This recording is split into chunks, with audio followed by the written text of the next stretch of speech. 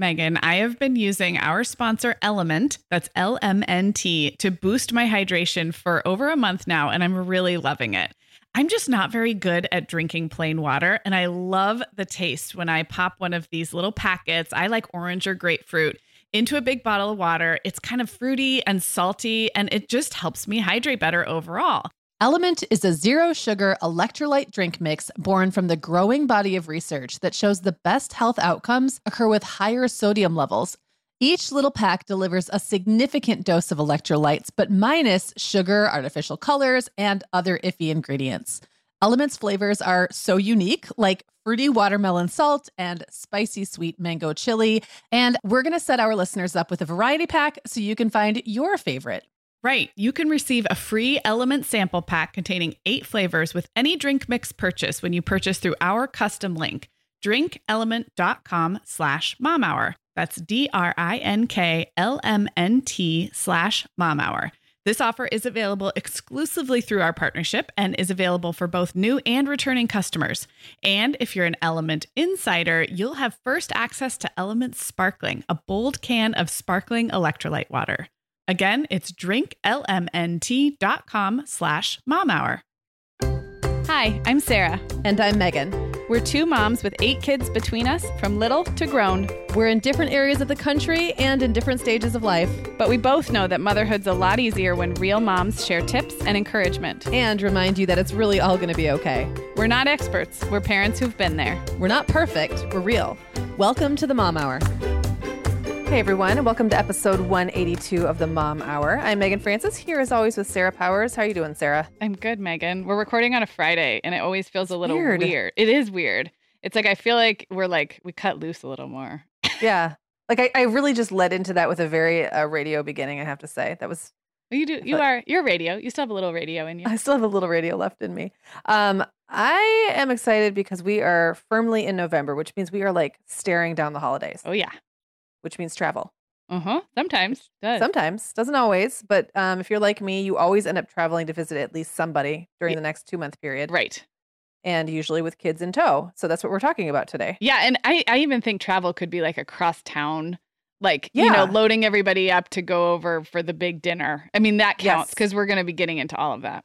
Yeah. So like all the tricky stuff with, you know, that very public parenting that happens when you're not just in front of strangers, but in front of the people that matter to you, but maybe don't parent the same way that you do, or you feel self-conscious. And your kids are all out of whack. Yes. There's sugar. There's always sugar. Megan, the end of the school year and kickoff to summer is a busy time of the year for families, but we can all eat stress-free and hit our wellness goals with ready-to-eat meals from our sponsor, Factor. Factor's delicious meals are never frozen and can be ready to eat in just 2 minutes. You can pick from a weekly menu of 35 options, including popular choices like Calorie Smart, Protein Plus, and Keto. Plus, they have more than 60 add-ons like breakfast, lunch, snacks, and beverages to keep you fueled all day long. So our team was comparing notes recently on our favorite Factor meals, and Katie loved the herb-crusted chicken with mashed cauliflower and toasted almond green beans. I loved that one too. And get this, so did her little boy, Charlie. She heated it up for lunch one day, and Charlie, who's 3, ate almost all of the green beans. I mean, that's quite an endorsement, right? I was going to say, what a parenting win. And I get it, Charlie. Those green beans are crazy good. And if you really want to treat yourself, they even have meals with filet mignon, shrimp, truffle butter, broccolini, and asparagus. Listeners, head to factormeals.com/momhour50 and use code momhour50 to get 50% off your first box plus 20% off your next box. That's code momhour50 at factormeals.com/momhour50 to get 50% off your first box plus 20% off your next box while your subscription is active. We are welcoming back Vionic as a sponsor today. And Sarah, I will be honest, I was sorting through my warmer weather wardrobe the other day, and it could seriously use a refresh. But you know what's good to go? My shoes. I've got a great selection to choose from thanks to the Vionic Vitals collection. And lately, the pair I keep putting on again and again is the Uptown Loafer. I have 2 pairs, one in sand suede and the other in camel leather, but please don't make me pick a favorite. Oh, I won't. I'll let you keep both. That's so funny, Megan, because I was a little jealous of your Uptown loafers. I was the last one on our team to get a pair, but I just did. I also got mine in the sand suede, and I think I've worn them like 4 times this week. They really finish off a cute spring outfit. The Vionic Vitals collection has the best essential styles for everyday wear to get you ready for spring. And no matter what shoes you choose, you'll be on the go in comfort because every single pair of Vionic shoes delivers their trademark VioMotion technology for a difference you can feel. Vionic sandals, sneakers, and flats all offer incredible support, stability, and cushioning, and every pair comes with a 30-day risk-free trial, so it's easy to try them out. Use code TheMomHour15 at checkout for 15% off your entire order at VionicShoes.com when you log into your account. That's a one-time use only. Vionic Shoes. Wearable well-being for your feet. Okay, this is going to be fun. I'm excited. All right, so I had to use my little tongue-in-cheek. We're going over the river and through the woods, but maybe not to grandmother's house. It could be to anybody's house. I think the reason we're focusing on being somewhere else, I mean, let's be honest, there's a lot of holiday challenges that come with parenting, and we've got like a month and a half of holiday content coming for you guys. So we're not going to cover everything. We are going to cover heading to grandma's house or wherever you're going. And Megan, I thought it might be kind of fun to use our old favorite way to talk about things, which is things we shouldn't have freaked out so much about when our kids are babies. And we have a few episodes where that's the whole theme, but maybe just for the next little bit. I'm going to extend that a little bit to toddlers, babies and toddlers. Oh, totally. Yeah, just in the little years. So when it comes to traveling with kids or heading over to family gatherings with kids, even if you're not traveling long distances, what are some things that you spent a lot of time fretting about back in the day? Well, you know that public parenting has always been a trigger for me, right? And so again, it's like being in your in-laws space or your parents' space or your sister or brother or friend, really good friend space. Like all of those normal public parenting pressures are so magnified. And for me, the way that those tend to come out were 2 things. I kind of thought about this and I realized that they centered around 2 things. One was misbehavior and manners. Mm-hmm. And sometimes those were separate and sometimes those were the same. Like misbehavior could be anything from a kid throwing things or throwing a fit at dinner or whatever. And manners is sort of a little more like, what's the word looking at? Like a proactive, like, are they going to say thank you? Are they going to use their napkins correctly at the table? And that's something that, I worried about before it was even appropriate to worry about. I worried about it before the kid was even able. Before anyone would expect a child to have good manners. Yeah. And then the other one was just me parenting in a way in front of other people that I was comfortable about. I will say that became a lot easier as my other relatives started having kids and I realized that I wasn't maybe as different as I thought or like people weren't paying that close of attention to what I was doing anyway. As I got more confident, that became less of a trigger. Well, you actually, it would be good for you to kind of paint the picture when you had your first babies. Like, what were the situations where you were bringing little kids into and like who else had kids? Like, what did that look like? What was the family dynamic? Well, my sister had 3 at that point, and they were, so they were all, she'd already kind of done it. Yeah. In my family. And so that was easy. And taking them to my parents' house was fine.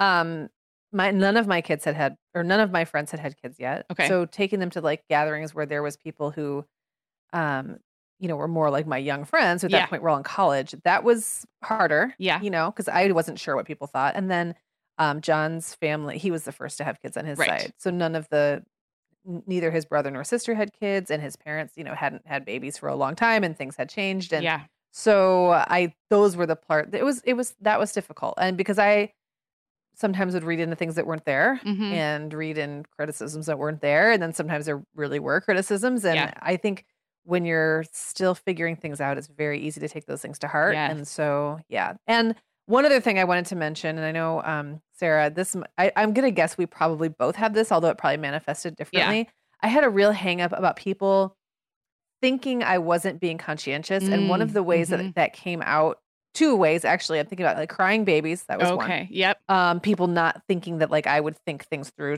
for their comfort, I guess. And then the other one would be sickness. And that's so tough when you've got a baby who's got those perma snotty noses and you're like, well, I know they're getting over a cold, but what if everyone else thinks I'm bringing a big germy? So I would feel the need to really apologize maybe too much when if I had just said, hey guys, I know they've got a runny nose, just so you know.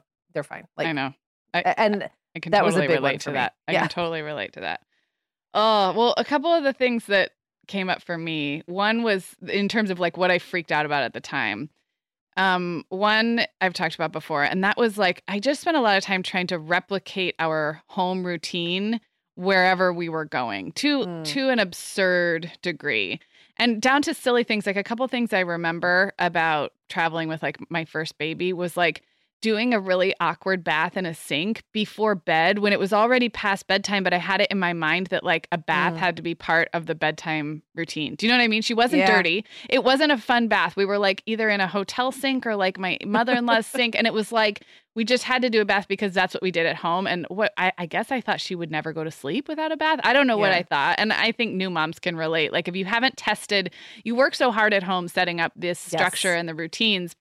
And if you haven't tested it outside the home, there's this like kind of psychotic need to like replicate it wherever you go. And the holidays just ramp that up because there might be late nights, there might be long dinners. And so even more so than traveling maybe like for a summer vacation or something. And I want to say I've actually read that advice in parenting articles before that you should replicate your home routine as much as you can. And I think what that overlooks is that it's nothing like your home routine. You're in a different, like babies aren't dumb. Babies aren't dumb. You're in a different place. Your sleep schedules, no matter how closely you try to stick to your nap schedule, it's still not the same. And it's not their home. Do you know what that advice does? Is it makes moms feel bad. Because here's what, if you took a baby or a toddler somewhere and they got really dysregulated and like missed a couple of naps, your natural instincts is you're going to say, okay, well, we need to like have an early bedtime or like chill out for a day. You're going to do that anyway because you're a conscientious mom. Telling you ahead of time that you've got to somehow like prevent that from happening by sticking to the home routine, that just puts all the pressure on you. Doesn't allow you to have any fun on said adventure. And like we talked about a million times, the kids may or may not, like some kids are more flexible than others, and you just really don't know what's going to kind of set them off. So it's okay to like try. I have a hard time doing things at like 65%, as we know. So I spent a lot of time. Another thing I did, and I feel really bad about this, is I had kind of a pretty well-trained sleep through the night baby. Allegra was about 8 months, her first Christmas. So she'd been sleeping through the night for a few months. We'd kind of gotten on track by about 6 months old. And, you know, we did some gentle sleep training and I thought I knew everything. And we flew all the way across the country. She had a runny nose. She had like traveled all day. And I thought I put her to bed and she woke up crying in the night and I could have gotten up and nursed her and I didn't. I just let her cry like we would at home. And like looking back, I think, God, like get her out of the bed and just take her to bed with you. It's not going to like break all of the sleep training you've done. But in my mind, and I remember laying there next to the pack and play, kind of shushing and like doing all this sleep training stuff we'd done at home. But I shouldn't have been doing that in an attic in Connecticut. I should have just, do you know what I mean? Yeah. Like it was so to an absurd extreme of trying to stick with whatever we'd come up with at home. So that was one thing that, a couple other things. Well, and I just want to jump in there really quick and say like, what the pattern here, and I later in the show, there's another couple of things that I sort of point out that the burden always unfairly comes down on mom. Almost always. Yep. And because I bet you Brian wasn't doing that. Nope. He wasn't. He was sleeping. He was not. He was asleep. And I remember, you know, I think when I finally kind of gave up the idea, and I was on the other end of the spectrum where I got so relaxed about vacations and stuff that we threw like everything out the window and just picked it up when we got home. But we were a little more relaxed about the stuff anyway. But the reason that is I remember, and I can't now remember if it was Jacob or Isaac, but I think it was Jacob. I think it was the first kid. I remember a Christmas party or some family gathering that I essentially did not participate in because I wanted to keep the naps the way they were supposed to be. And I'm going to say it was Jacob. Let's just go with that. He was a baby. He was old enough to be paying attention. So like 8, 9 months. And I don't remember what the family gathering was, but I remember spending hours trying to get him to go to sleep, and he can hear the party. Yeah. He knows his older cousins are all in the other room playing and all the adults are in the other room having fun. He's not going to go to sleep. Right. He would have been much more likely to go to sleep if I'd taken him out, held him, strapped him in a carrier, whatever. Yes. And just like, and maybe passed him around the table until he zonked. But because he knew I was trying to keep him from it, he wouldn't sleep. And then it became like this thing where I was anxious and stressed and I just wanted him to fall asleep so bad so I could get back to socializing. And he wouldn't. And then I think he was picking up on my tension. And like, I just remember feeling so like weepy. Like I remember sitting there crying because I was so isolated. And you're already like, I know when I had little kids, I looked so forward more than I do even now to those family get-togethers because man, I was just like lonely. And I really wanted to see my adult people and get out and have fun and, you know, play cards and have a drink maybe and like all this other stuff. And like, it's like you can it's torture. Like you can hear it all happening and you're you're separate. I mean, as you're talking, I'm thinking we could literally stop this entire episode right now if we could convince moms to go into these holiday gatherings with your own happiness as a priority. It sounds so simple, but like we don't do that. And then the kids are the kids will be fine. Whatever you think is going to happen may or may not happen, but they're going to be fine. And we do this like I'm just picturing you in there, and I've so been there. I've spent so many. I'm a little bit more of an introvert than you, so I will admit that sometimes I was kind of glad to be nursing a baby, but still, I've spent so much time by myself at family gatherings for various reasons. And if that's not what you want to be doing, like prioritize your own enjoyment of said gathering. If you want a break, use the baby as an excuse because they make great excuses. We'll get into that later too. But yes, I totally agree. And I think that, and thankfully, I think that was the last time I did that. And after that, I was just like, screw it. I'm not doing that anymore. And then after that, they were delightful. Yeah. Sometimes there was a little meltdown. Sometimes the baby was crankier at bedtime. But I was happy because my cup got filled. Your cup was full. Exactly. Yeah. You didn't get to that cranky next day nap. And then you were like extra bitter because you also hadn't enjoyed the party. Yeah, totally. Right. Something else I wanted to mention that I just over worried about was like packing. It's kind of like packing for the hospital. Like you think that you're going to need everything in your hospital bag when you have a baby.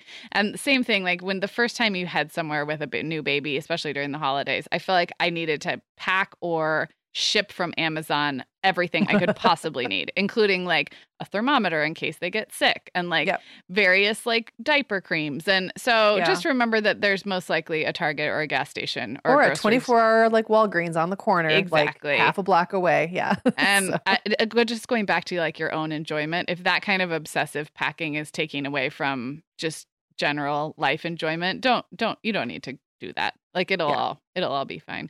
Anything else that you freaked out about? What about like actually in the situations, like at the dinners, at the parties? That's, I think, when the misbehavior and manners thing was hardest for me. And I want to unpack that a little bit. I mean, let's do. I think that those are two different things that they both fall under that umbrella of, am I doing it right? Yep. If my kid misbehaves, I evidently am doing it wrong. And if my kid doesn't have good manners, I am evidently doing it wrong. And I think that the way I'm going to start with manners that I sort of evolved into is like just a quiet, gentle reminder to everyone, like napkins and laps, just kind of understated. And then I would keep an eye on everybody. But I don't know how this happened, Sarah. And I'm not sure if it was always this way. And I've just recently noticed, but I've noticed that the family kind of keeps an eye on me when we're eating out. And all I sometimes have to do is look at someone and just shake my head. You're like a mother duck or something. It's really weird. And not the big kids don't. I mean, but like, I can tell when we're out eating, like that sometimes Claire will glance at me, and if she's doing something like that I would disapprove of, I can just kind of just shake my head, or kind of like I can look at her cup and like she'll move it. I mean, it's just gotten really weird, but I think maybe it's because for so long I just did stuff like I'd be like, oops, let's move this glass. Looks like you might knock it over. Oh, like let's not slump on the table. And I think just like 2 decades of repeating those things over and over sunk in on some cellular level. And it sounds like you do it from a place where you're able to be fairly relaxed about it, at least now. Like maybe you weren't then, but yeah. And I think I faked it. I think I never was that. I think at the beginning I was not relaxed about it, but I didn't want to come off as being super unfun or like, you know what I mean? So at that point it was almost an act, like, oh, I'm going to be Mary Poppins about this. Yeah. And then over time I just became Mary Poppins. So I want to say something about manners because partially because I am a West Coast girl married to a New England boy. Yes, very different. And so I would say that like this is a good time to think about like what is your personal definition of manners in your family? And if you have like a 1 and a 3-year-old, you could define that all you want. They're not going to stick to it. But it is worth thinking about because I feel like we sometimes, if we're in someone else's house, we not only like hope our kids will meet the baseline we've set, but then also maybe there's this like I have felt at times almost like a gap in my own understanding of manners because, the Northeast and the Southern California are very different in terms of expectations. So I think getting comfortable with like whatever you've decided are suitable manners in your family. And I know that when we're a guest in someone's home, like you're supposed to, when in Rome, you're supposed to kind of like step up, but don't hold yourself and your kids to that degree, to the degree that you're driving yourself crazy. Do you know what I mean? Like, I think most families are not going to judge little etiquette slips here and there if everyone's doing their best. I mean, maybe I'm being Pollyanna about it, but I agree. And like, I still don't know which fork to use half the time. If I'm faced with more than one, I think I start from the outside. I think oh yeah, that's what I've heard. Can I tell a really quick funny story? Yeah, of course. We were out to dinner this summer in Rhode Island with my New England relatives, and Brian's sister has a 4-year-old now, who had to sit. So the kids all did great. My 3 kids, and she was 3.5, and then there was a baby. Everybody did great at a fairly fancy restaurant. And once everybody was done, I mean, I think we were even paying the check. It was at the very, very end. My kids were standing up, and they were just sort of like, they weren't running around by any means, but they were kind of standing up at our shoulders. And I think we were coloring together, and I was letting them move lightly around the end of the table. And at the other end, Madison was not allowed to get out of her chair because the meal wasn't over. And that was just an example of like, at this point in my life, I was comfortable that I had okayed that. My kids had all sat for the meal. They had sat to eat. Nobody else was eating. We were getting ready to go, but their cousin had to sit, and I could tell she was looking at her mom like, why are they up? And it was just like, I don't know, West Coast, East Coast, like it is what it is. But that's taken me 10 years of being comfortable with like, well, maybe I'm being perceived as rude, but I think it's okay for us right now. Yeah. Yeah. And there's a difference between kids quietly milling about at one end of the table and running up and down and throwing food and starting stuff. I think we all know that there's a minimum level of acceptable. Yeah. And then there's, what do we need to get happily through this meal or this situation? Exactly. Right now? Like I would rather have them like walking around the end of the table than sitting in their chair and screaming, which might have been throwing things. Anyway. Right. Yeah. Exactly. I feel like, did I cut you off there about, behavior? Oh, yeah. Behavior. So, that's the other side of that kind of that manner coin. And that's something where I can't say that I solved it. I don't think I did. I think we outgrew the point. We just weathered it. We outgrew it. I think that I just, and misbehavior also can kind of tie in with your parenting style. So when they're a baby, they don't misbehave, but you have to deal with them. Right. Deal with their crying. If your mother or your mother-in-law or your aunt or whatever don't believe in picking up a crying baby, or do believe in picking up a crying baby, or whatever it is that's different from what you are wanting to do, I think there's so much pressure to like change, and then you can feel really resentful about that. So I wish I had like a solution. Right. I think that I just tried as best I could to do what I wanted to do, and we have some solutions for this later too. But and just retreat when you have to. Like, just it'll get better at some point.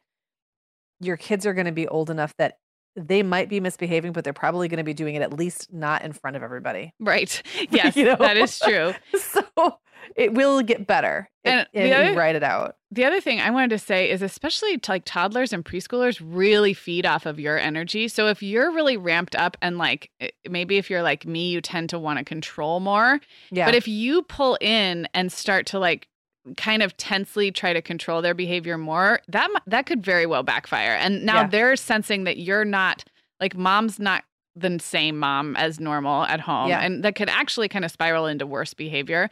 So whatever you can do, like we talked about, like fill your own cup, literally, figuratively, by just, taking some breaks, having some time to relax, because as soon as you make your job controlling everybody else's behavior, you've set yourself up for a not fun gathering.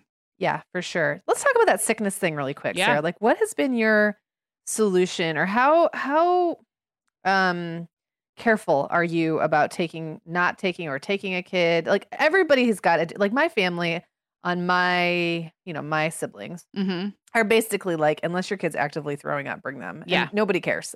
And part of that's because none of us have had kids like who've ended up in the ER a lot. Right. We don't have kids who are particularly prone to stomach bugs. Right. I know other families who are much more restrictive because they've got kids who get every single sickness, or maybe they've got someone who's immunocompromised, or maybe they've got an old person in the house. And so that's not really been a thing in my family. But I know there's been times when I've still been like around gatherings and felt like I had to apologize for the boogers on my kids' nose, even though I know that they're fine. So I'm wondering where do you draw that line? Yeah, I mean, I think I try to prioritize whoever has the youngest baby or the oldest person. And like you said, sort of gauge like how much of a life or death situation is this. Last year, so my sister's baby just turned 1. So last Christmas, she was about 8 weeks.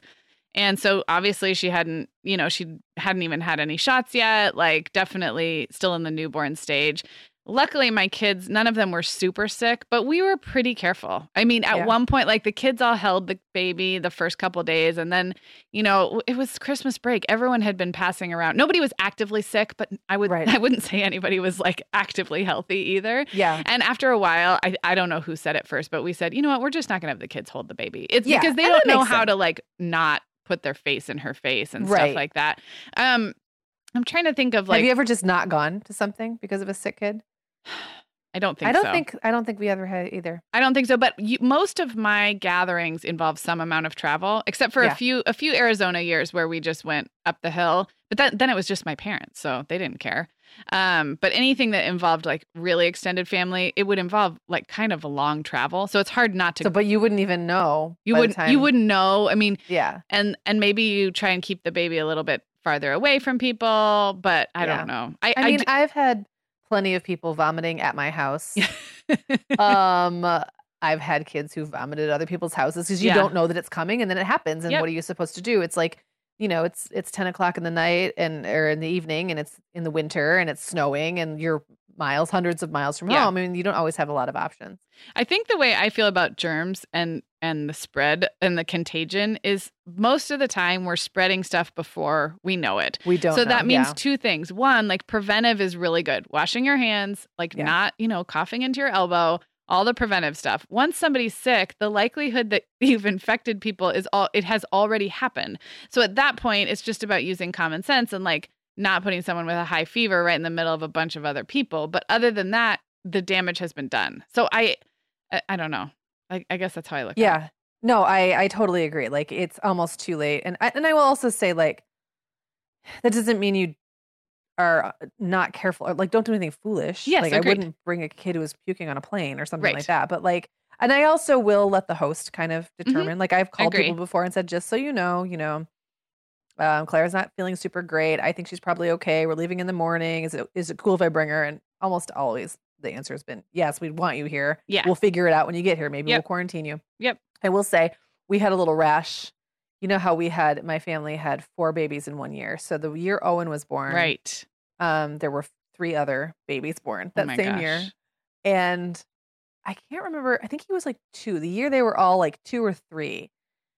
This 2 gatherings in a row was crazy illness, like spread through the family both times. But there was no patient 0 that we could ever identify. It was really weird how it happened. And at one time it was at my Aunt Paula's house, and we called that the Apolaba virus because it just like happened like so fast and everyone got so sick. And I actually had already gone home, but got sick that night. So like I had just gotten home, and everyone who's left at my aunt's is like barfing, and like they just basically like closed the house down for 3 days. And I was at home, sick. Yeah. I think actually all the adults got sick and the kids didn't, which was interesting at that one. And then there was a Christmas or New Year's Eve where like all the kids got sick, and there were multiple kids throwing up, and nobody ever knew why. We couldn't identify who brought it to us or who's caused it. We were only all together for like 1 day. Oh my gosh. And so who knows, but it happens. And now it's a funny story. Yeah. Yeah. So, yeah. And if you think about it with the newborns, like the really vulnerable ones, you only have to get through like that first winter, hopefully. And then things just feel a little less dire. A little less fraught. Yep. Yeah. Sarah, our sponsor, Hiya Health, makes a kids' daily multivitamin that parents can feel great about giving their kids because they have no added sugars or dyes. And our kids who have tried Hiya vitamins have loved them, which is important, right? Because what good is a bottle of vitamins that your kid won't take? Hiya was founded by 2 dads who didn't like the ingredients label on some of the popular children's vitamins they were seeing on store shelves, so they got to work developing a formula that would help fill the most common nutrient gaps in modern kids' diets. Hiya's Chewable Kids Vitamin is made with a blend of 12 organic fruits and vegetables and then supercharged with 15 essential vitamins and minerals. They're also vegan, dairy-free, allergy-free, gelatin-free, and nut-free. Hiya manufactures their vitamins right here in the USA with globally sourced ingredients, and then they ship their chewable vitamins directly to your door on a pediatrician recommended schedule.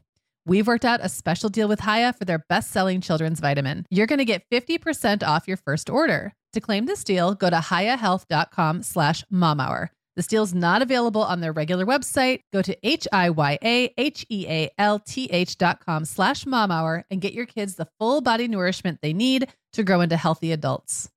We are welcoming back Ritual as a sponsor today. Megan, we both try to make healthy choices, but sometimes it's tricky to sort through fact and fiction when it comes to supplements and vitamins to figure out just what they're doing for us. That's why I'm glad Ritual keeps studying their products and sharing the results, especially as it relates to women, since women are the focus of all Ritual's products, including the Essential for Women 18 Plus multivitamin. And the results are super reassuring. Just as an example, Ritual conducted a university-led clinical trial for their Essential for Women 18 Plus multivitamin, and it was shown to increase vitamin D levels by 43% and omega-3 DHA levels by 41% in just 12 weeks. Ritual's Essential for Women 18 Plus multivitamin is made with high quality and traceable key nutrients in clean, bioavailable forms with 9 key nutrients in 2 capsules per day. Plus, they are leading the industry when it comes to sustainability. They use lower carbon packaging and prioritize sustainably sourced ingredients. That kind of thoughtfulness really matters to me. No more shady business. Ritual's Essential for Women 18 Plus is a multivitamin you can actually trust. Get 25% off your first month at ritual.com/themomhour. Start Ritual or add the Essential for Women 18 Plus to your subscription today. That's ritual.com/themomhour for 25% off. All right, so let's just dig into this further. Okay. What are some other challenges and maybe some solutions we have for all of this? Do you have any place you want to start? I do have a couple that I haven't even talked about yet. Yeah. No, get into the ones you haven't talked about yet.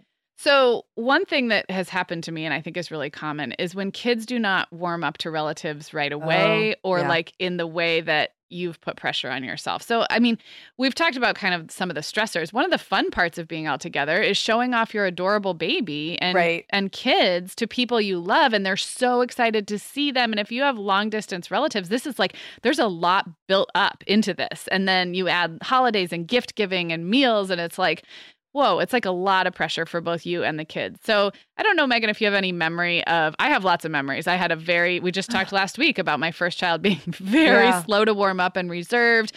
I have had kids who, don't want to go play or hang out with grandma or grandpa, or who... or their cousins sometimes, or like other kids who are there. Yes. Actually, totally. With cousins. We're still new to the cousin game, but Violet and Madison, the first time that they got together, they're about a year and a half apart. And well, and honestly, I would say we go through that at casual gatherings. I mean, there are still times that, I go to a hangout with friends or relatives, and Clara or Owen don't want to hang out with the kid that they're expected to hang out with at that thing. And I always have to find that balance between, maybe taking them aside and saying, I know, like, this isn't really your bag, but they're older, so I can do this, and say, but could you just, do like a half hour, do an hour, and then we'll make it an early night. And that's a lot easier to do in those, those like relatively short-lived gatherings. It's a lot harder. And I think I remember just doing a lot of like, I don't want to say ignoring. That's not the right word. But like, what are you supposed to do about it? You know what I mean? I mean, I think when you have a baby or a toddler who doesn't want to go sit on their aunt or uncle's lap, I don't think you make them, number one. I think you have to respect the baby. But one thing I think you can do is, like, if let's say there's a grandma or a great grandma who's really excited to spend time with these kids, and the kids are not giving her the time of day, either because they're feeling shy or just whatever.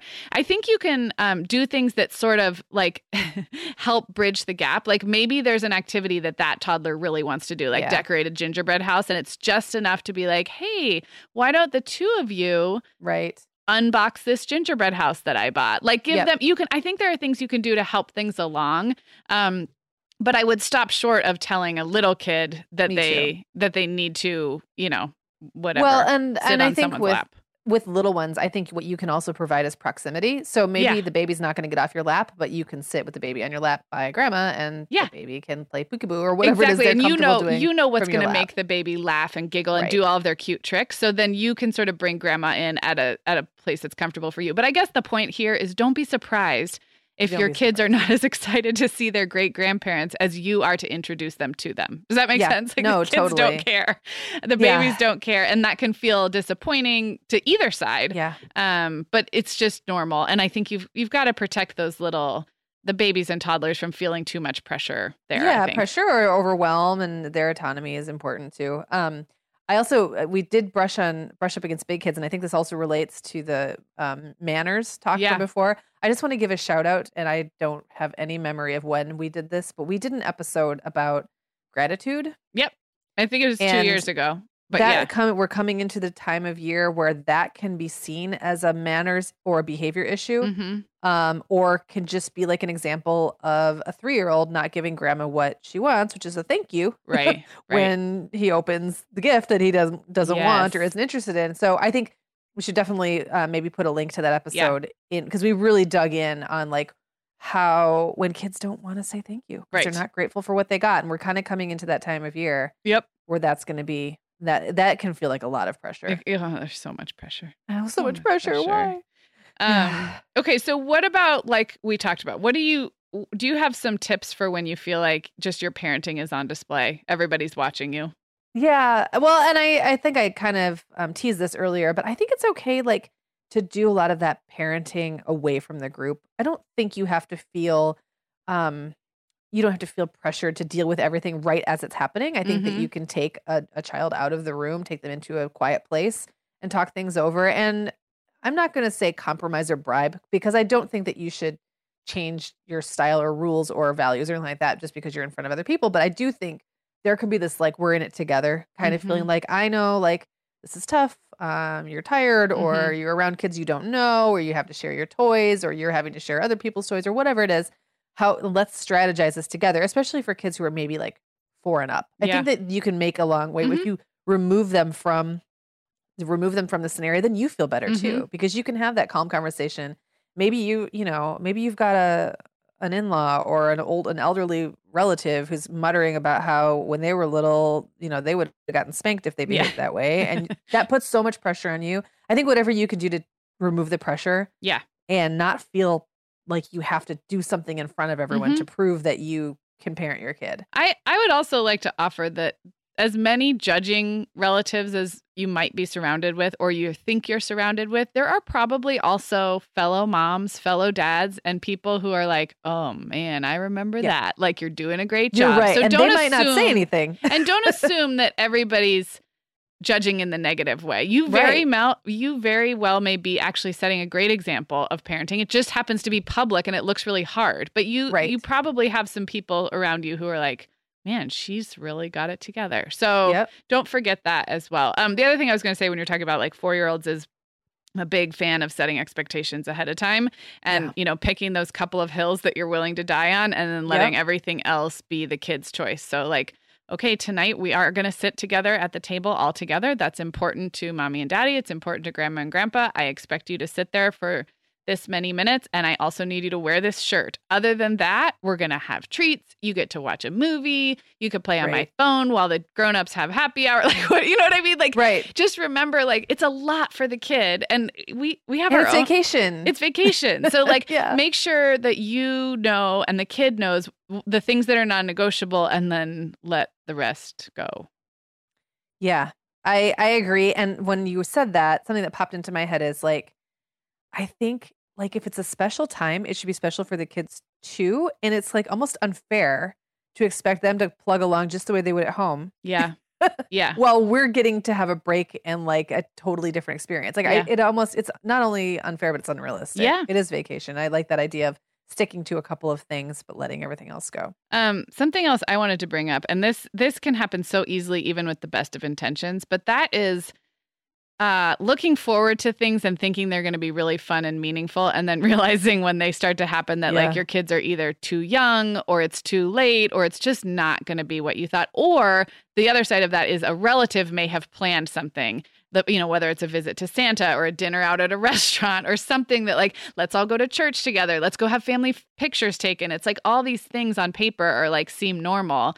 And then you get into them with a bunch of little kids and you realize like, oh my gosh, whose idea was this? This is a terrible idea. So, I mean, I don't know other than like, we've all been there and you just get better at kind of anticipating that kind of stuff ahead of time. I would just say that don't be afraid to assert yourself. If you know something's going to go south, don't be afraid to say, hey, I think we'd like to take a separate car because we might have to leave early. Oh, or, totally. Like figure out like where's the place where you can accommodate the group and the meaningful activity, but also protect your own sanity and your own family's well-being. And usually there is a middle place. Usually you have to, it's learned by doing. Like you have to be burned a couple of times, I guess. Sarah, I want to like back up to that thing something that we also kind of mentioned or teased in the first half of the show, which is how much of this mental load seems to fall on mom. The mental and emotional load of all of it, right? Let's just validate that you guys, that is a thing. It is. There is nobody who has thought of all the things even close to the amount that you have. And even if all you're doing is driving across town for one Thanksgiving dinner, like even if it's not, nobody else you did it. Like, okay, I do have one kind of practical tip, and this is when we travel. So the packing tends to be me, and the like thinking of bringing all the things and who's going to wear what and when, especially if we're dressing up. So one thing I do, I've always done this with my husband, and now that the kids are getting older, I do it with them, is I kind of oversee the unpacking process, but then I make sure everybody knows where things go and where things are in wherever we're staying, whether it's a hotel or a family's house, so that I'm not the only one who knows, like, okay, the baby woke up with a fever. Did I bring Tylenol? Where is it? Where are the formal shoes for this night? And so I give a little like, let's walk through my systems and everyone join me in knowing where things are, so I don't have to be the one that always knows. Well, I love that because, it's a real bummer to be like, baby needs Tylenol because she's running a fever or something, and I'm the only one who knows where to find it. It puts so much pressure on you. It's like a handicap to be the only one who knows. And I would say the same thing for the schedule. If we are, if there's like at a wedding, I'm thinking, or something like that, where there's a lot going on, I don't like to be the only one who knows the schedule because it puts an undue, it's too much work. I mean, we need to all share in the cruise ship directing of this. And sometimes we do that to themselves. Sometimes we do it to ourselves, and I do it to myself. So I've gotten better about bringing my spouse into that and saying like, okay, let me show you kind of what I want for the next couple of days. Here's where the kids' outfits are. Like, here's where I think we should keep the whatever. And that way somebody else is in your head with you, which is always better. Yeah, I totally agree. And I want to address now that you're mentioning things that we do to ourselves. Yeah. Sort of the emotional side of that as well. And one of those things is I remember feeling like I had to be the one, the public face of our family at all times at every gathering we were at ever. So that it didn't matter if it was my family, his family, blah, blah, blah. I felt like I had to be like almost the family representative for what was it in, not the tribute. Like the tribute? Delegate? The delegate. Yes, the delegate. So what I would find myself doing is getting really overwhelmed. And sometimes you can use your baby as an excuse, like we talked about before. If you have a baby and you can conveniently retreat into a back room to nurse them forever for the rest of the day. For 12 hours. Great. But I also want to just point out that dad doesn't get to be the only one who has to escape sometimes. Yeah. To the store. Yeah. Get gas. Dads are fantastic. Yeah. At, coming up with reasons to leave. Yeah. And I know for myself, it just never occurred to me to do that. And then I would get kind of resentful because I'd get stuck like talking to family members I didn't really necessarily want to sit there and talk to the whole time or whatever it was. It's okay for you to do that too. Like it's okay for you to come up with the reason to run to the store. Yes. No, I totally agree. I think it was our newsletter essay in the summer. I wrote about how for so long on summer vacations, my entire job had been making sure just that everything was functioning. And then I got to this point where like the kids were pretty self-sufficient and they didn't my kids slept so poorly on vacation for so long, Megan, that I don't remember any vacations because even if they slept well at home, we just never, ever slept when we were anywhere else for so long. So anyway, finally I realized like this last summer, like I need to relearn how to enjoy myself on vacation. And I wrote more about summer stuff. Like that's right. I could actually go out on a paddleboard, but I actually had to tell myself like, there's no one to nurse. There's no one who needs to nap. You don't have to stay in the car with anybody.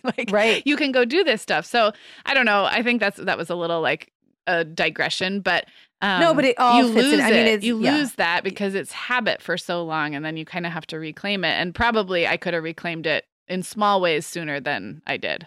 Well, we've talked about not having to do with traveling to visit people, but we've talked about how easy it is to become so ingrained in being the one who's always on guard, the one who's always in charge, the one who's always at home, that you forget how to do things for yourself. Like, and other people, then you've trained other people so that they then only know to look to you. Yeah. Like I had and this has nothing to do with family vacations, but like, I've been doing a lot of kayaking over the last like 4 or 5 months. Mm-hmm. It was like I had to retrain myself that it was okay for me, even on a day I don't even have kids in the house, to like go out on a boat by myself because that's the kind of thing that would have been a family activity that I would have had to organize. And like, it felt weird the first few times I did it by myself. So, if the sooner you can start doing things like asserting that, I don't know, that independence and like just that little bit of like, I'm still a person here. Yeah. I can still say, hey, husband or partner or whoever, or mom, if you don't have a partner or they're not there. Can you keep an eye on the kids for a few minutes? I got to run to the store. You don't have to explain it. Like probably no one cares. Yeah. But just getting out, like I'm going to run and grab a coffee. Yeah.